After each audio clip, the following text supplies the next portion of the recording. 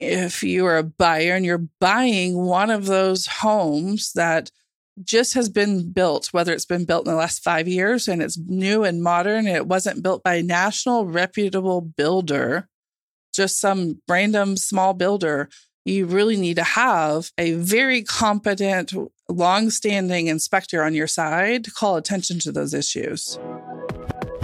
Welcome to the Urban Connect podcast. I'm Jennifer Archambault, the broker owner of Urban Provision Realtors.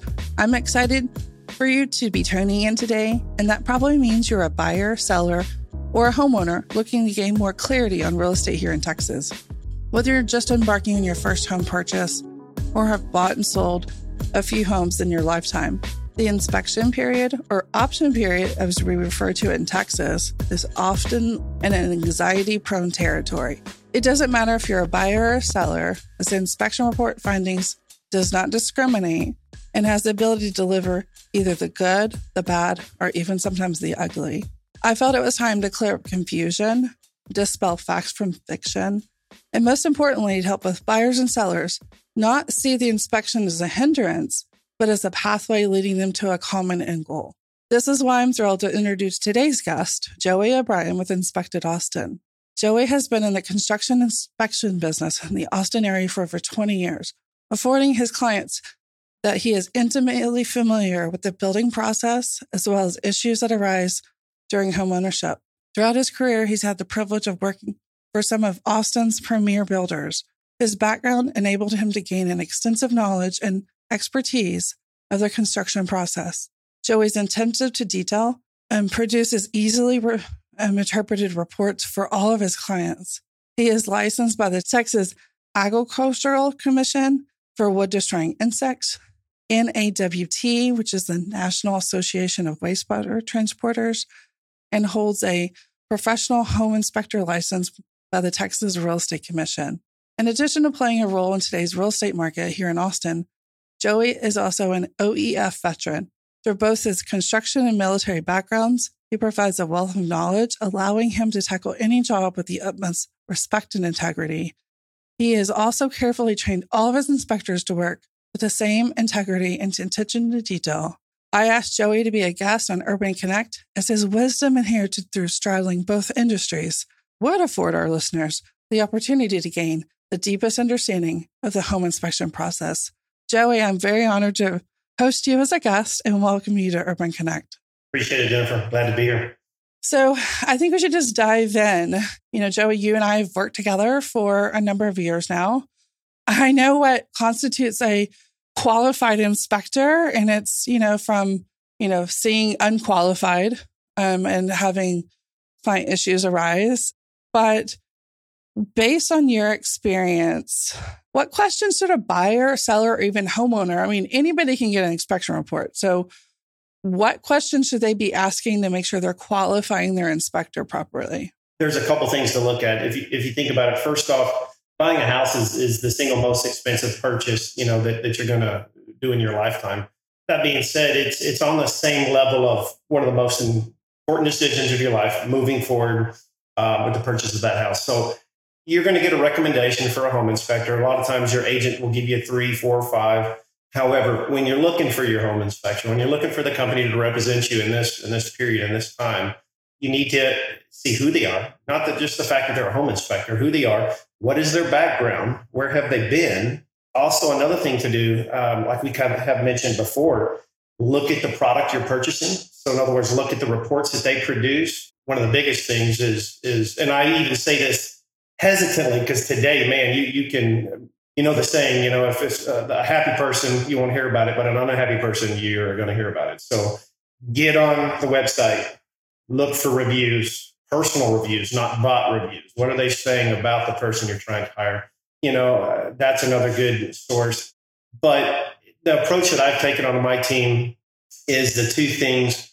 I think 98% of my staff in regards to the home inspection world have been home builders. So I think it's crucial. You don't have to be a home builder to be a home inspection. If you haven't, then you need to apprentice. The state of Texas took the apprenticeship away over 10 years ago, meaning that's the only way you could go into it.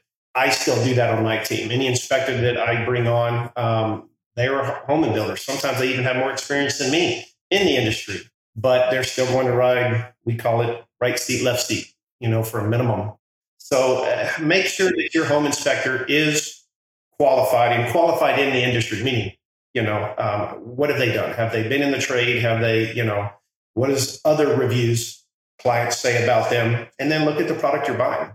It sounds like you're suggesting that they, vet them, like, what's your background, dig deeper. But, I've always had this come up where they have a background in real estate somehow, some way, or a trade. Maybe they were an electrician or a plumber or an HVAC guy, and now they're in the inspection business, which we've seen, right? But you find sometimes those reports are leaning the direction that they came from. And what I found is when you get an inspector like yourself or some of your guys who've come in and they're builders, or they look at the product as a whole and they don't assume that they have so much knowledge in one area. Because, correct me if I'm wrong, you're just there to identify the issues. You're not there to be the expert in plumbing or electrical or roofs, correct? Correct. And that's the approach that I take and that I've taught all my guys. It's almost like you're the contractor, meaning when you go into a home inspection, the state of Texas, believe it, it's real simple. Honestly, the state of Texas doesn't require a home inspector to do very much. If you actually look at the SOPs, fire structure safety, okay? And then we observe and report potential risks of, loss of property, life falls under that safety, that perimeter again. So 100%, you come in there, we give you an overall picture and view, and then we help point you in the, direction of, okay, we're not required to give you a priority list. We do only because we have that background and we kind of can. We know that a 3050 window that is fogged over and it's ultimately it's cosmetic in nature. However, 3050 is about $325, and there's 3 or 4 different companies here in Austin that you can go about having that done. So kind of prioritizing fire structure safety and then aesthetically cosmetic. I mean, we can't make too big of a deal on that, but at the end of the day, that 3050 window is $325. And if you got 10 of them, you should probably need to know and prioritize that on your list. So, but yeah. You mentioned something, and I didn't know this happened. I mean, I guess I was living under a rock, but appraisers have to do apprenticeship. Plumbers have to do apprenticeship. Real estate agents don't, which they should. And inspectors, like you said, did. Now they don't. So I think it's now of the importance when you're choosing someone, whoever you're getting the referral from, when was the last time they worked with them? Was it in the last 3 to 6 months or last 2 months or last month, not last 2 years? Because people are as only good as their last, I say, transaction in real estate or inspection as inspector. That's so true. And then the other thing would be, I feel like that for my clients, I would always want them, if they're on the fence of not showing who they could hire and they're trying to decide between 1 or 2 people, maybe ask for that sample inspection report that they've done in the past. I mean, striking out some of the, the personal information from that report. I'm sure that all inspectors have those, but that's going to give you some insights of how they report, what they say, and how knowledgeable they are about their whole home as an entirety, not just a segment of the home. Yeah, 100%. You're looking at their craft. You're looking at their trade. So let's talk about the report details, because, reports can be, you've seen them, I've seen them. They can be 25, 30 pages or 60, 70 pages. It depends on the age of the home and the issues, right? So you talked about what you're required to report on, but can you explain a little bit more granularly, like what will a buyer see, but what will they not see on an inspection report? Again, you kind of hit on it earlier, and I said, we're kind of the contractors. The contractor's kind of the overseer, knows a little bit and is qualified, a little bit in each area. It's the same thing with the report. You're going to get an overall on each section. When I say fire structure safety, you have your structural systems, your electrical systems, your plumbing systems.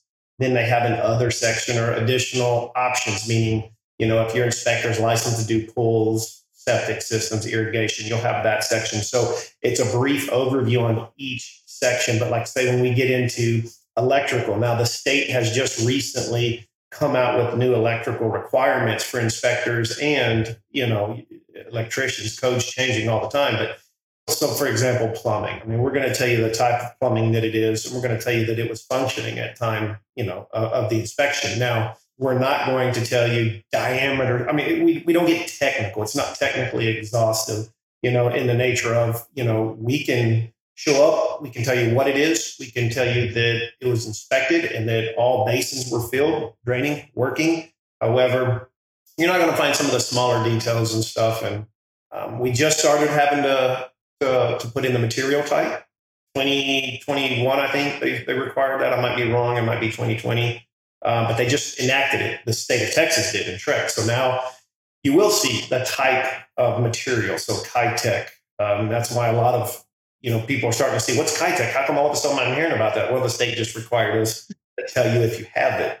The technical stuff you're not going to see, but overall, at the end of the day, and you've heard me say, what you will see, especially when you are employing us, is it going to keep, or is it going to hurt you or your family? Is it going to cost you money? And your report should be able to tell you that.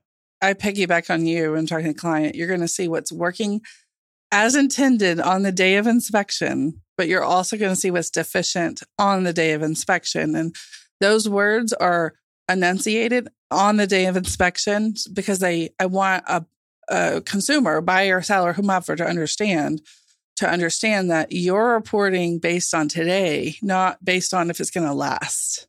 Yep, 100%. And again, to talk about what we just previously did about the experience and stuff, yeah, you're turning a faucet on, you're turning it off, but your inspector having a background in the industry, being a builder, not to mention the amount of homes he's been in. We're in over 400 homes a month. So that affords us to see even more things. So, you turn on a faucet and it has a slap sound. Oh, what's that? What does it feel? The Trek, I've met the standards. It feels, it shuts off, it's not leaking. But if it's slapping, I want to know because I've worked that warranty call or I've worked that problem when my plumbers missed strapping that strap. And if you don't properly locate that or strap it, that could be a potential cause for a leak later on down the road because the piping's not strapped. And so it sits there every time you turn that faucet on and slaps. So again, not to derail and go off what you're saying, but those are things that you're going to see and why it is important to make sure that your inspector is qualified and he's been around a bit. And because following the state standards and what we have to report onto the report is basic in sense. However, you can go as deep as you want. But at the same time, we get 3 hours or 4 hours, depending on the size of the house, to give you the best idea of what you're walking into without us living in the house and testing it ourselves. So are there components of the home, and I know you and I've had this conversation before, that should be deemed more important than others? And I know it's hard to tell a buyer that you should look at this or that. And I know you as an inspector aren't telling them that, your roof is more important than your GFCI. I mean, I know you and I both know it is, right? But as a buyer, from an inspector's perspective, how would you get peace of mind on the buyer side to know that, yes, you're going to see a laundry list of things, but they're not created equal? What would you be saying to that buyer? You have to look at, okay, like I just said, we're in over 400 homes a month. We've been doing this for a bit now. So if I had to prioritize the big things that we see that are coming up on a report that kills deals or that costs people extremely a lot of money or put their life at risk, I break it down to 3 things. And a lot of people won't agree or think this. Well, they're not in, as many homes and they haven't seen this. Then if they're going to disagree, it's your roof, foundations, grading and drainage. If I had to put, and even as a builder, even on the building side, when having to replace or coming in, I would say roof, foundations, grading and drainage. Those are the 3 big heavies. A water heater's bad. Yes, it could leak and it could cause damage there, but a water heater, roughly $1,800, depending on the size install.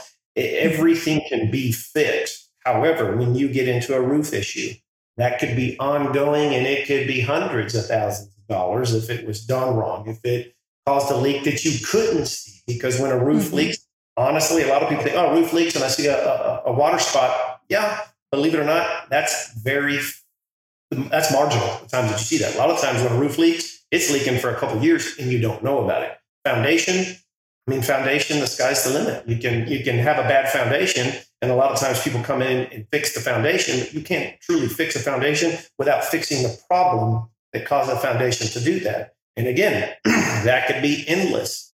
And then grading and drainage, that kind of ties into the foundation and structural part of the house. And I see this a lot, like when you get out, in Westminster, Glenn, the on the hills, the little bit complex, you're building a house on the side of a mountain or something like that, and you got soil looking out the front of the door 20 feet up. That's, you got to make sure that everything's drained and properly done, because if that drainage is not, it's going to affect the foundation, and it's ongoing. It's ongoing. I would say those three things. Everything else, I keep it in a mindset of like it falls into that money thing. Can it be fixed? Of course it can. Can it be negotiated? Of course it can. Right. There's a fixed dollar. I think for anything underneath the roof, and I'm saying underneath the roof, and the condensers generally outside, is a fixed dollar. These other things you said, there's not a fixed dollar. It's going to make that repair. That repair could be wildly minimal or major. Before we talk about wording, because I want to talk about wording on inspection reports, but I want to talk about grading and drainage, because we're seeing a lot of evidence. And I know that markets like Dallas and Houston are seeing it too, but we're seeing a lot of it here in Austin. And I think the reason why we're seeing a lot of it now versus before is we've had this big uptick in new construction and gentrification and teardowns and builders trying to be builders that weren't builders before. And they're not understanding that grading and drainage has to be done at the time of site prep. I mean, you can do it later, but it creates foundation problems. I mean, I have an agent friend of mine now who is an agent, bought a house. And even though she's an agent, there's grading issues that she wasn't aware of, because it's hard to really see grading problems until we have major, issues with water, right? Or not water, to see that pattern. And you can speculate what's going to happen, but you really truly don't know. So, I feel like we're seeing a lot of that, or we're getting all these, condos or townhomes or duplexes or multiple structures. They're building too much. They're really not thinking through that grading. They're just thinking about how to build vertically as much as they can. Yeah. And they're not thinking that in areas like, Houston, where the permitting is not as buttoned up as it is here, a lot of that just, goes by the wayside. So, I feel like if you're a buyer and you're buying one of those homes that just has been built, whether it's been built in the last 5 years and it's new and modern, and it wasn't built by a national reputable builder, just some random small builder, you really need to have a very competent, long-standing inspector on your side to call attention to those issues.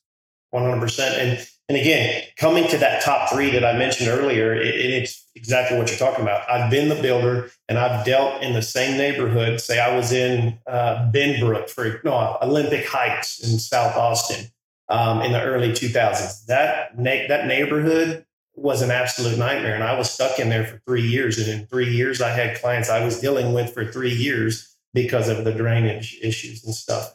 House, beautiful, great, but we could not get the drainage figured out. And like you mentioned, site prep, all of that stuff, it starts at that very beginning. And not to run off to the side on grading and drainage. However, you say we're starting to see it more and more. I know in my neighborhood personally, we started out, I live in Santa Rita Ranch. There's, a nice, big, beautiful ridge area. And that ridge goes forever. Well, the first ridge lots started out as 80s.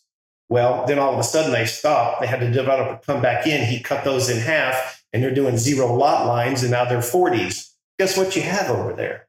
You have drainage issues, because now you have houses that are sitting on top of each other. They're longer and they go higher. The sun never hits in between those houses, and those people, they're lock and leave, and so their yards are immaculate. They're putting a lot of water on them, and they wonder why they have drainage issues. Well, because the builder is slapping the houses down on top of each other. The smaller the lots, the more the houses, obviously, the more money. So, right, exactly. Builder issue 101. So let's talk about the wording before we move on from this actual inspection report. But I've always said that the wording Wording in life matters. It doesn't matter where it is, email, out of your mouth, on text, doesn't matter. How you say something matters. And I know that wording on an inspection report matters, but can you tell me and our buyers who are listening, and maybe our sellers are listening, why it matters so much in the terms of an inspection report, and why you want to see how an inspector writes the words on the report before you choose them? So, and I'll be real clear and 100% honest here. I teach and train my guys what you're saying, vocabulary when we're on new construction. So I want to use the terms we used when we were building, even though the clients might not understand it, on like a frame inspection. And I'm talking about a double top plate spiced within 24 inches. I'm talking it just like it's on that blueprint. However, that's for the builder. One, I want the builder to look at the inspector that you hired, his report, and say, okay, this guy's legit. He's built before. And so I'm going to pay attention to it, because when you get a new construction, especially on phases, I'm telling you right now, probably 90% of those builders throw that in the trash unless they can look at it and you can capture their attention right up front. Now, from an inspection standpoint, new construction, that's that. The other verbiage and lingo, like you're talking about, we get the rare opportunity, like I've already said, to represent our clients in one of the most crucial and important times in their life. That's a lot of power. So if I come in and I see a little bit of moisture on the windowsill, I'm going to say moisture observed at, master bedroom windowsill, dry at time of inspection. I'm going to back it up with a probe and a thermal.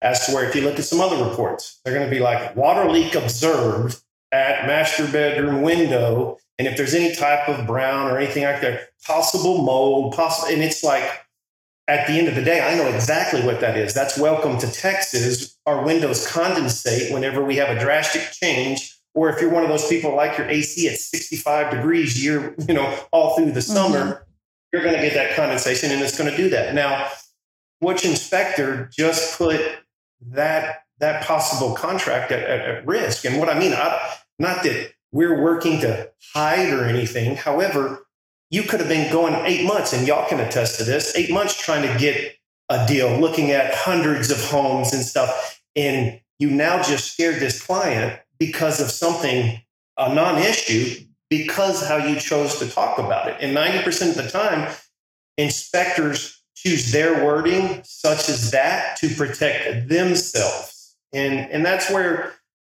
for me and what I've trained my staff and my guys to do, call it what it is, but be careful. I mean, moisture is the same as water coming in, but a water leak tells me it's an ongoing source. It could be much more. Now, if you don't know, then don't own it. Say unable to determine, further recommendation, but don't call it water leak observed, and I can say that on so many areas, but it's risk of electrocution in depth. I've seen that on a report. I'm like, holy moly, you just said. I think that's when you find that the inspector's trying to speculate on what it is, and they're trying to be that additional professional giving that advice, which that's not their role in the process. So this goes immediately into additional professional advice. So, when do you find that it's important for the buyer to seek that professional advice beyond your services? So let's talk about this window that's probably foggy from condensation. When is it important to hire the window guy? When is it important to hire the foundation guy? Like, is it important to, if you're walking through the house and you see it, hire him before the inspection? Or what channels are the best channels to navigate? Inspect and then have additional layer of professional advice, or get everybody in all at once and have them all saying different things. So yeah. I mean, of course, I'd recommend get the professional in there first. And when I say professional, get your home inspector in there first. Have them give an overall view. From that, in his report, if he's a good inspector, you'll have an overall review. And then it comes into something my grandfather used to say to my mother, and then my mother said to me, peace is priceless. So get that overall, view of the house. And then if it's not explained properly, if he recommends further evaluation, then it has to, you kind of weigh it yourself in that category. So worst case scenario, a perimeter wall, which is that master bedroom wall. And if it was leaking, what's the extent of the damage? What is it? Does it look like just a little paint? Kind of prioritize it. And your inspector, if experienced enough, can help prioritize that. And then that's when you can take it a step further to have somebody come in and do some testing, or put that on the seller or whoever and negotiate it to checked out. To mainly answer your question, though, if it falls in those top threes, like I said, the roof, foundations, grading, and drainage, I implement something on my team. We have to have 3 flags. So if I get on a roof and I see deflection, a lot of inspectors will say deflection observed at roof, possible, and there we go with the speculation. Okay. Well, in order to have deflection, you have to have trusses, those engineered trusses, or high rafters. So that would be a second flag. So you need to be getting in that attic. You need to see what's the cause of that deflection. And then that third, has there been any damage? Is there any result? Is there a problem now? Because if there's a deflection and there's no high rafters and or let's say there is a high rafter, but there's no damage from it, why talk about it? There's nothing wrong with it. There's no immediate risk to life, property, or your pocketbook. So that's kind of that 3 flag. Then we talk about it. And if you got those 3 flags, then you want to call a roofer in, and have them further evaluate if it's, that high rafter's pushing and it's wearing the roof down. Is that something that can be fixed? Oftentimes with deflection, it's when they're laying that sheeting up there, that's a 12 foot to 16 foot, depending on the size of it. And they have little metal H clips and they're setting them down. The wind catches it and those H clips are bent. Guess what it does? Little high spot in the roof decking. So it's a big nothing burger. So again, it's 3 flags for us. Then you further evaluate. I hope that makes sense enough to no, it does. It does. Because you're not putting yourself in a position to then make yourself out to be the expert. Like you say, you're not putting words in a report that can, buyer, it's an emotional process. It is. Yeah. And they get a buyer, whether it be first time home buyer or experienced buyer, when they see a red flag that the inspector has alluded to, there's a possible issue. That's all they can focus on, is laser focus. And they sometimes miss out on the report as a whole and how to get it to the finish line and just navigate those negotiations. That's what I like to work with you, is because you help us get us to the finish line with negotiating. Yeah. And again, that's why I've already said this 2 times now. I'll say it one more. You can't be alarmist. And it's not us keeping anything from anybody, because at the end of the day, I don't care the condition of your home. You employed me to hire you to observe and report and to give you an overall perspective of the house and honestly our opinion. And then at that point, we take great responsibility in presenting that to you back to, and without being an alarmist, and just present you with facts. And then, like you said, help navigate to a solution. Okay, let's talk about some old vintage homes. Let's talk about 50s, 60s, 70s, 80s. Are 80s vintage now, Joey? They're fast approaching. They're fast approaching. Okay.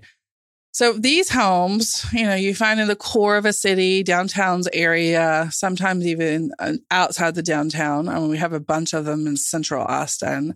They have different piping, they have different electrical, they have different boxes, electrical panels, stuff like that.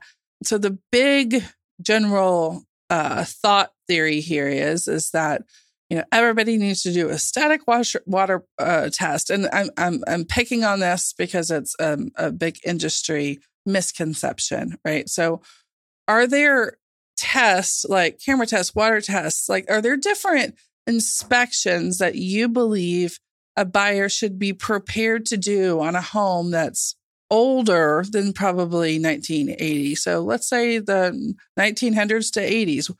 If you were buying a home today, what would you be doing beyond your normal inspection report for an older home? Again, and that's another good question. And I've even put together a sheet, I believe.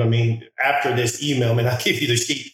It prioritizes houses, the ages that they were built, and the things to look for.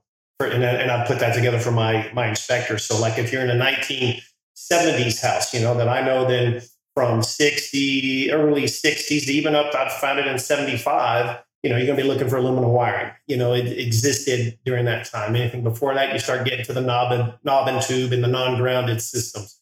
It changes about every 10 years. So you can take it, like you're saying, early 1900s, and you're going up, depending on the year of the house, is going to tell you what you need to be on the lookout for. So is there any extra services? Well, if I'm in a house that's 70s and below, and when it comes to electrical, I'll be looking for aluminum wiring. And has it been converted? Service coming into the house. A lot of the times your municipalities require you to do that if you add a bathroom or stuff. So a lot of times the service at the house has been upgraded, but they haven't done any of the branch circuit, and it's aluminum. Also, when you come to the plumbing, they use brass, they use cast. Is there cast piping? If there's cast piping, a lot of this goes back onto the agents and being, same as our clients should really vet in their home inspectors and look at their background. Same thing with the agents, make sure your agent is well versed in knowing these things.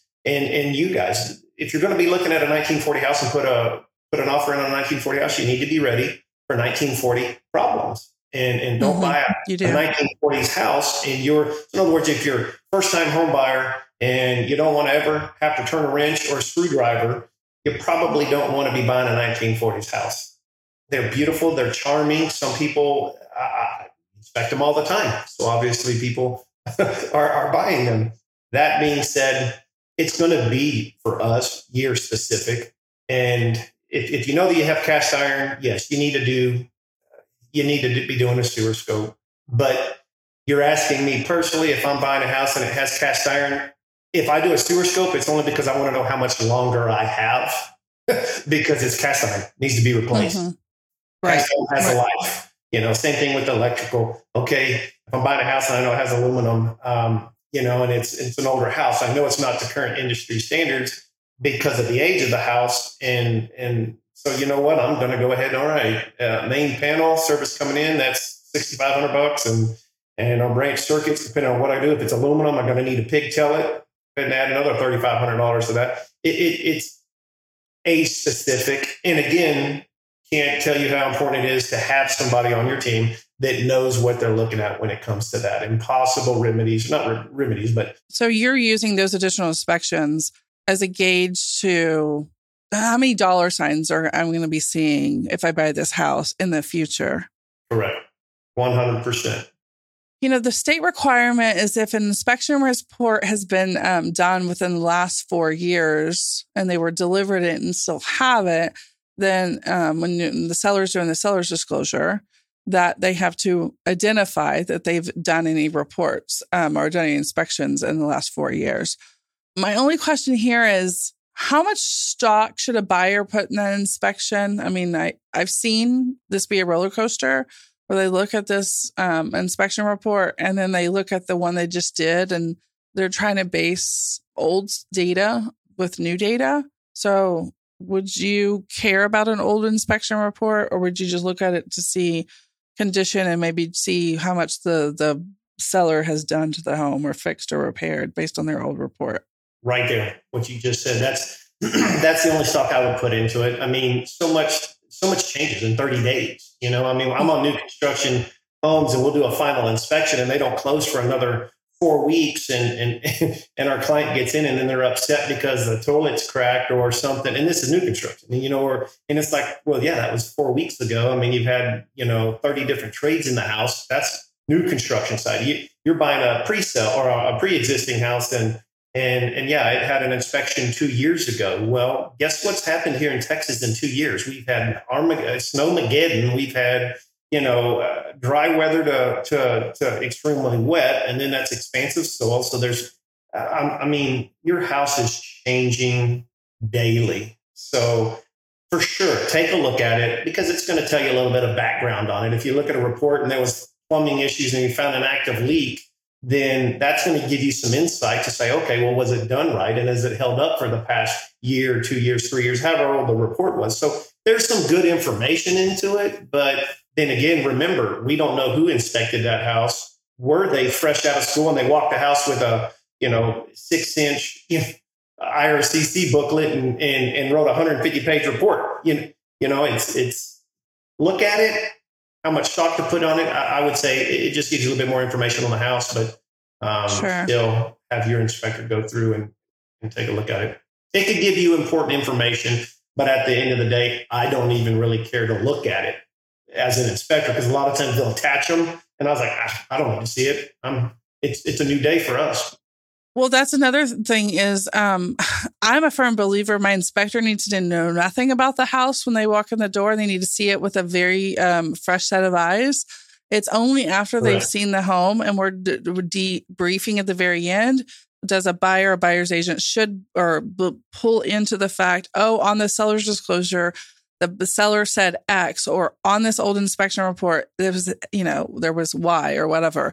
And so you don't want to derail your inspector to believe what and find, what the seller said, right?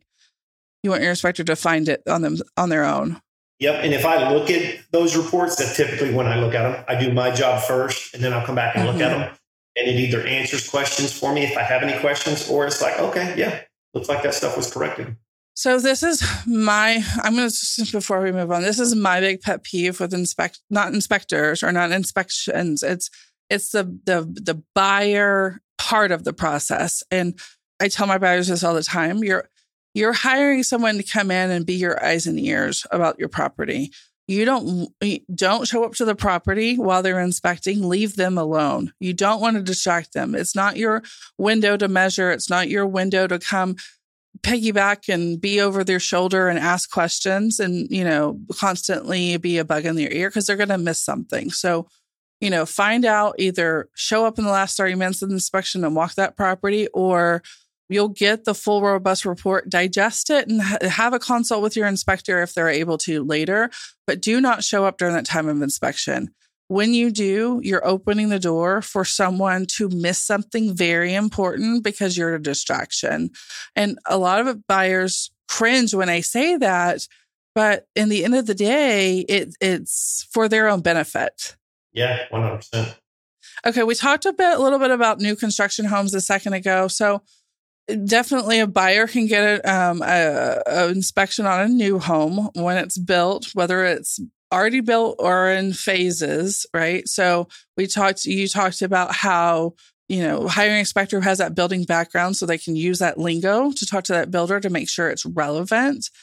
I mean, there's inspections along the way with a builder, city inspections, builder inspections. But if someone's building, why are they hiring you along the way and then doing their others? And I know the answer to this, but why would you put that additional money into the equation when, like you said, some of these builders are throwing reports, hopefully not yours, but throwing reports in trash cans and saying, oh no, we're not going to fix that? Or talk to me about why a buyer would still go to do their own due diligence. Well, I can tell you from my experience as a builder, looking at these reports, again, in that inspector, I could tell by their verbiage and lingo that they've never built a home. And then the stuff they're calling out, is stuff for Rhode Island or New England or Maine, but has nothing to do with here in Texas and how we build, And again, it causes problems for our clients and it's wasting my time. So that in regards to, that's why I threw them away or didn't look at them, and I could tell instantly. Now, if you look at our social media feeds, we try to do really well at that. We're just so busy. We need to do better at it. But being in a day and age with social media and stuff, we try to post some of the findings and those type things because we see it again. Again, we're blessed to be in so many homes that we are. We see it day in and day out. And from my perspective and how I've trained my men, and even the ones that are builders, which the majority of them have been builders, I tell them all, hey guys, we're a third set of eyes. Punch this house like you punched your houses when you were working for, Scott Felder, or like when you were working for Lennar, or like when you're working for D.L. Horton or Highland. I mean, we worked for all these builders before as builders. So treat it as if you were the superintendent. By doing that, when you're a builder, I'd like to say that I gave that kind of attention and detail that I do now as an inspector, but I did not. There was a time in Benbrook when I was working for D.L. Horton, we were carrying, now, of course, I had two assistants, but we were carrying 142 homes, 142 homes under construction. Did I give that much of time and attention to my frame punches that I do now because you're paying me $200 to $300 to spend 2 hours in a house to punch it? I never spent that. I was doing 10 houses in that kind of time as a builder because I had to walk a third of what the other built. We had to get to those houses every single day. So is it a valuable? 100%. We're just making that house that much tighter. And that's the good thing about us and how we're even doing our new construction phase inspections, because we let the builders be the builders. We let the city inspectors be the city inspectors and the engineers be the engineers. We're coming in and I'm looking at jack studs and king studs at a rough window opening that has a gap at the bottom that I can stick my pocket knife through. At the end of the day, that's not a showstopper, but we want to shim and glue that because when you're year two and you have that sheetrock crack that's coming in diagonally over that window and you decide to sell your house and this client thinks, oh my gosh, foundation issues. No, we just got 4 or 5 different window rough openings that there was some overcut lumber and they didn't shim and glue it. If you take space from one area, you got to give it to another area. So for me, I love new construction because I see so much weight in that process. And one, it's my background. It's all I've done. And I love it. So you can look at our social media page. I always tell people, is it worth it? We get people calling in, hey, my agent recommended, or my buddy or my brother recommended. What do y'all actually do? Is it worth it? Well, of course, we're going to say, of course, it's worth it. We direct people to our social media. Look at our Instagram account. Look at the stuff I find on foundations. Look at the stuff that I find on, framing. Look at the stuff that we find on plumbing. I mean, these are serious things that, save so much time and money later on down the road. I will say, as an agent or a broker who has sold new construction, helped the buyer buy it, right? And the buyer has decided to forego or inspect, it doesn't matter. When someone who has assisted a seller who I didn't represent as a buyer sell that brand new home 2 years, 3 years down the line and seeing the issues that were not identified when that buyer didn't go through those processes and those third-party inspections.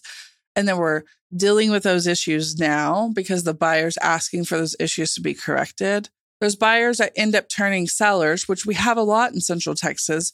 People move around for tech all the time. People move for government jobs or education jobs all the time. It could be you decide you're going to live in this forever home, and 3 years later, you're moving to another state because of your job. So my best advice is button up those issues on the very front end so you don't have them on that selling end when you have a snap of the finger sell. Yeah, that's 100% true. And again, from an unbiased standpoint on houses, so like today I'm doing a warranty after this. I got a 1030. I did the pre-pour on that house. I did the frame on that house, and I did the final on that house. I have 2 warranties today, but that's my first warranty. I'll go through that house, and I promise you, Jennifer, I'll have maybe a page, maybe 8 items, 7 items maybe on that warranty. It is night and day difference. The second warranty was a referral, actually 2 streets over from where I'm living. Today's going to be an easy day because we had this podcast. I wasn't in that house, and this is a 3,800 square foot house. This is the first time I've ever been in the house, and from my understanding, nobody's ever been in that house. I guarantee you those reports will be drastically different. If you are in the property through construction, it's an unbiased third set of eyes.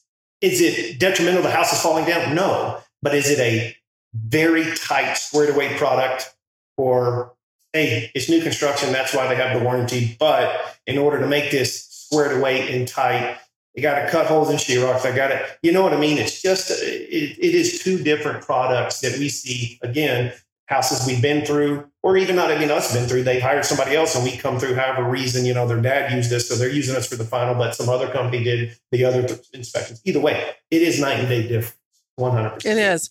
And my next question for you is talking about that warranty, because it's becoming more and more common for builders, for their salespeople to say, oh, buyer, our house is already built, or our house is almost complete. We've done all these inspections. It's great. What we're going to do, instead of you inspecting now before you close, what we're going to do is we're going to ask you to inspect the month 10th or month 11 as your ownership and just give us a list and let us fix those items later. So that's what Joey's talking about when he says that warranty inspection, and why the first house that he's been in has very little to give because he's already caught everything. And then the one that he's never been in will probably be much longer. But what are your thoughts on the buyer being told, just refrain from those inspections, just do them a year later? Again, from being on It's that baffling. side of it, I can tell you as a builder why they don't like third parties is because third parties slow up the process. They can find potential items that now pushes closes out, and they'd much rather let's get closed on this. Let's quit paying the entrance that we've been paying in the last 13 months during this build. Let's get paid. And that's why we have a warranty and you guys can handle the warranty. Well, that's easy for them to say because it's not your house. It's not their house. So you don't want your bathtub being ripped out of the house because there was, a misaligned tub trap, P-trap underneath that tub and it falls under the warranty. Guess what? All that headache and dust and problems from that, they don't care. That's you. It's going to get fixed. So, hey, don't worry about it. It'll get fixed. It's just, again, perspective. And that's why they kind of push to that. Hey, you know what? That's why we get the warranty. That's why you got the warranty. Yeah, exactly. Which, I have one right now where we're just walking in, the house is built, ready to go. They're closing in a week because it's a cash transaction. So unfortunately, the buyer is navigating that process regardless of what the recommendation was. Let's talk about what the state requires in terms of pre-licensing, training, before and after being licensed. And you mentioned there's no type of apprenticeship required post-licensure. So what does it involve for someone to get licensed and being newly licensed and, they're writing solo? And what do they have to do after the license to continue that education? And the reason why I'm asking you this, because I'm trying to go down the path that it's probably wise to work with someone who has some deal of education under the hood beyond what they're learning from the state.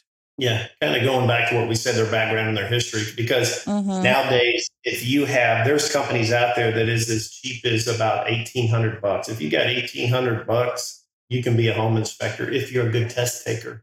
That's another thing they did this past year. They taken away on the professional side. They've reduced the test. I think, if I'm not mistaken, don't quote me on this, I think there's like 175 questions on our state licensing. 175. There's more on a driving test. If you're 16 years old and you, that's just craziness. So, and with no apprenticeship. So $1,800 and you're a good test taker and you can figure out how to pull that off on 175 questions. You can start inspecting homes for people. That's all that's required. Now, depending on extra services and those type things. So yes, we're licensed through the Texas Department of Agriculture to do the wood destroying insects. Same thing with NOT. That's the septic systems. I try to encourage my team to get licensing that is going to benefit them in regards to what they can make money off of, obviously. But every year you got to have, or it's every 2 years, total of 32 hours continuing education. And as you know, if you've ever been in a profession of continuing education, some of that stuff is a joke. You're just sitting there on a TV screen or computer screen, just click, and then it gives you, you missed these, so you retake it again until you pass it, and then there's your continuing education. The state of Texas, you can actually go and look at your inspectors and see what classes they've taken for continuing education. So, that's kind of cool too. You can see, I think I just did the new electrical because electrical was just changed and there was a lot to be implemented this next year. So I did that for plumbing and electrical, and you can see that on the Trek website. But education, again, I hate saying it, I really do, because this is my profession. This is what I love. I'm blessed to do what I love for a living. Is kind of a joke. It is, and it's unfortunately a joke on the real estate side too, and that's why you need to vet your realtor, just similarly to how you vet your inspector. Yeah. Because I've worked for you for so long now, this is why I work with you, is because you don't let your inspector go rogue when they first come in. You want them to be trained to a specific level and education. So because they're a representation of you, but what are you doing to require them to have almost like a standard or above standard education So to begin with, first, I did the apprenticeship. My guys have anywhere from guys and gals. Chloe is one of my newest inspectors. I got from her from D.R. Horton. She was with me for 11 months, not because she needed to, because the state was lagging on giving, her license, issuing it to her. But either way, typically about 8 months and about 700 inspections is what I require my men and women to have before they hit the ground running. There's so many reasons behind that. One, because like I said, $1,800 and you're a good test taker in 3 months, you can go and inspect somebody's $1 million home, $2 million home, or $300,000 home, and you've never been in a house before outside of the, I think, 4 that the state requires you to shadow somebody on. But another thing that I do that's beyond the knowledge, and this comes to a little bit about us, we're prior service as well. And so I kind of took that approach when I'm training my guys. My guys ride with me for that long. I only paid them $2,000 a month, and they're riding with the boss. 16-hour days sometimes, 12-hour days. I know that's stupid. I mean, businessman to businessman. I shouldn't be working that much still, but I do. The reason for doing that, aside from the knowledge, is the commitment. I want to make sure that they love what they're doing, because if they don't love what they're doing, and if they're not committed 210% to what they're doing, they're not going to give you their 110%. And again, when I say I take this very personal, that the job we do for you, giving you the best outlook and view on your property, it's not a job for us. It's a livelihood, and we're passionate about it. So my team and what we do, you got to be able to go through the trenches for that 8 months or so, sometimes a year. You got to be able to get 700 to 750 inspections underneath your belt, where I'm shadowing you, where we're teaming it, and I'm seeing what you're doing. And I slowly, push you out that way to where I'm just shadowing you now, doing that. In addition to, I require you to be, licensing over and beyond TREC for your professional home inspector is your NOT, which is your septic systems, wastewater technologies, your TDA, Texas Department of Agriculture. And then you can look at I highly suggest that our continuing education for the electrical, plumbing, and foundations post-tension slabs. So you'll notice we do zip levels and a lot of that stuff too. A lot of your other firms throw that in there. Well, again, anybody can buy a $1,200, $1,500 zip level and measure out for you and give you a nice little diagram and show you the differences. That's horrible. I can have 2.5. I'm in brand new homes with 2.5, 3 inches of deflection from my front left corner to my rear right corner. And guess what, Jennifer, this is a brand new house. There's nothing wrong with that, because we have 90 feet difference between there, and there's going to be that difference. So again, continuing education on your zip levels, the foundation measurements, those type of things. So we just take a different approach. I don't want you to just be a home inspector. I want you to love what you do. I want you to be passionate about it. I want you to be happy to come to work. You're not just checking boxes. And so the whole riding out with me apprenticeship, I'm personal to that, because I think that was the worst thing that the state could have done many years ago, is take that apprenticeship away. You're not going to, like you said, you're not going to be an electrician without going on an apprenticeship. You got to go through the trenches. You got to be doing the grunt work. You got to be doing the rough pulls, pulling that wire, sweating, working 16 hours, 15 hours a day. I implement that the same way on my side and how I do it.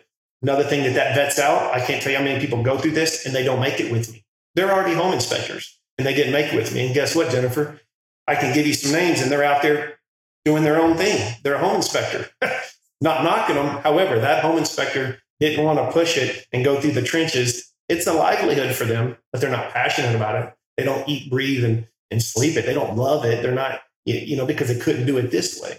And I know that's one-sided. It's my-sided, but that's what you get with Inspected Austin. And I think I have a pretty successful plan and business plan set in place. And my team of people, we love it. We love it. I do it for free. And that's why our brokerage in Austin, we use you as inspectors, because just of what you said. So I believe that if you are going to hire the best realtor or the best mortgage lender, you need to be having to hire the best inspector. If you don't, we've let one leg of your team down. So Joey, let's talk about ways how people can find you. So websites, phone numbers, like if someone is buying right now and wants to connect so they know who you are when they're ready to hire inspection, what is the best way to reach you? Best way is probably just our website. If you Google from your phone or whatnot, if you Google Inspected Austin, it'll pull us up. I mean, the website's www.inspectedaustin.com. And from that website, you can look at those sample reports we talked about, the resources. You can get prices. You can even click on the social media links, again, to look at some of those crazy findings and some of the things that we come across as home inspectors. And then our scheduling number is on that main page as well. Also to our online scheduler. The majority of our inspectors are up there too, so you can kind of see each inspector, their family. We've put our families up there too, so you can get a look of, again, it's not just the inspector, it's who they are, where they've been, what they've done, and it's all around perspective on what you're getting. So I'd say the website for sure. Perfect. We'll make sure we link to that for sure. Now, is there anything, Joey, that you want to add that we haven't talked about that you believe a listener, whether it be a buyer, seller, or even a homeowner, should know about inspections or the process or reports? If anything, it's what not necessarily what to expect with a home inspection, but it's so hard. We're coming to a point now where it's not so crazy fast, where we're in those 3-day option periods and stuff. So our clients have a little bit more time to breathe, digest, and take everything in. But I think it's real crucial in regards to kind of what we talked about when you were talking about ages and things specific and extra services. When you meet with your agent, you have to decide the biggest thing for me, and this is the differences I've seen when I do inspections on new construction, extremely old, historic homes, and then just really big homes to your entry-level starter homes. Figure out where you're at, which category you fall into. Hopefully your agent is doing that for you, but if they're not, then you need to do it for yourself and figure out which category you fall into, and then whatever category that is, it kind of helps you understand, okay, hey, I want the old historic house. So I'm going to be prepared to go into this, and possible items. I need to go into that knowing that I'm going to have some money for repairs, whether you negotiate it or not. Be prepared to go in that versus, you know what? I'm new, first time. I want to get in this real estate game and investment properties. I'm going to buy me a nice new little entry-level home, live in it 2 years, and do that over and over again for the next 10. Put yourself in a category, and then from there, get your home inspection done and create a plan. That's great advice. It's to kind of go backwards. So we think about that, but we really never say that. So here are a few episode reminders to take away. When vetting that inspector, it's possible to obtain a sample report to understand how the inspector delivers the terms or their reporting style and that language used in the report. Remember that words in life have meaning, but they especially have meaning when placed on an actual inspection report. The buyer can have a third-party inspection when done on a new construction home, and it's actually something that you should start the minute that slab is poured. And then the last thing that for my key takeaways, I believe that it is important to understand that from the inspectors, it's very easy to get an inspector license and to run into that space. So making sure that you're working with someone who is actually truly has a very big apprenticeship, because that is not something that the state requires anymore, to make sure that you're hiring someone who has the highest level of competence. Thank you, Joey, for your wisdom and for your time to help Texans better understand how to vet and inspectors. They understand the inspection report and when to hire an inspector and so on. Yeah, we appreciate you having us, Jennifer. Thanks again. No problem. So before I wrap, I wanted to give you a little sneak peek of our next episode featuring Denise Hosak with Annie McMortgage. We'll talk about why rates are so high still, if it's still really a good time to buy because those rates are high, and for those who need and want to buy now, how to buy your next home before rates plummet again, and how to maybe buy that next home before you sell your existing home. Thanks to everyone at home or on the go for listening. If you find this show helpful, please hit that follow or subscribe button. It does wonders for the show and allows more people to find Urban Connect organically. If you have questions about anything we've talked about, please send an email to Jennifer at Urban Connect Podcast. I read every email I get, whether it's an episode idea, a guest recommendation, or a simple note letting me know how the show has impacted you. I'd love to hear from you. I'm Jennifer Archambault, and I'll see you on the next episode.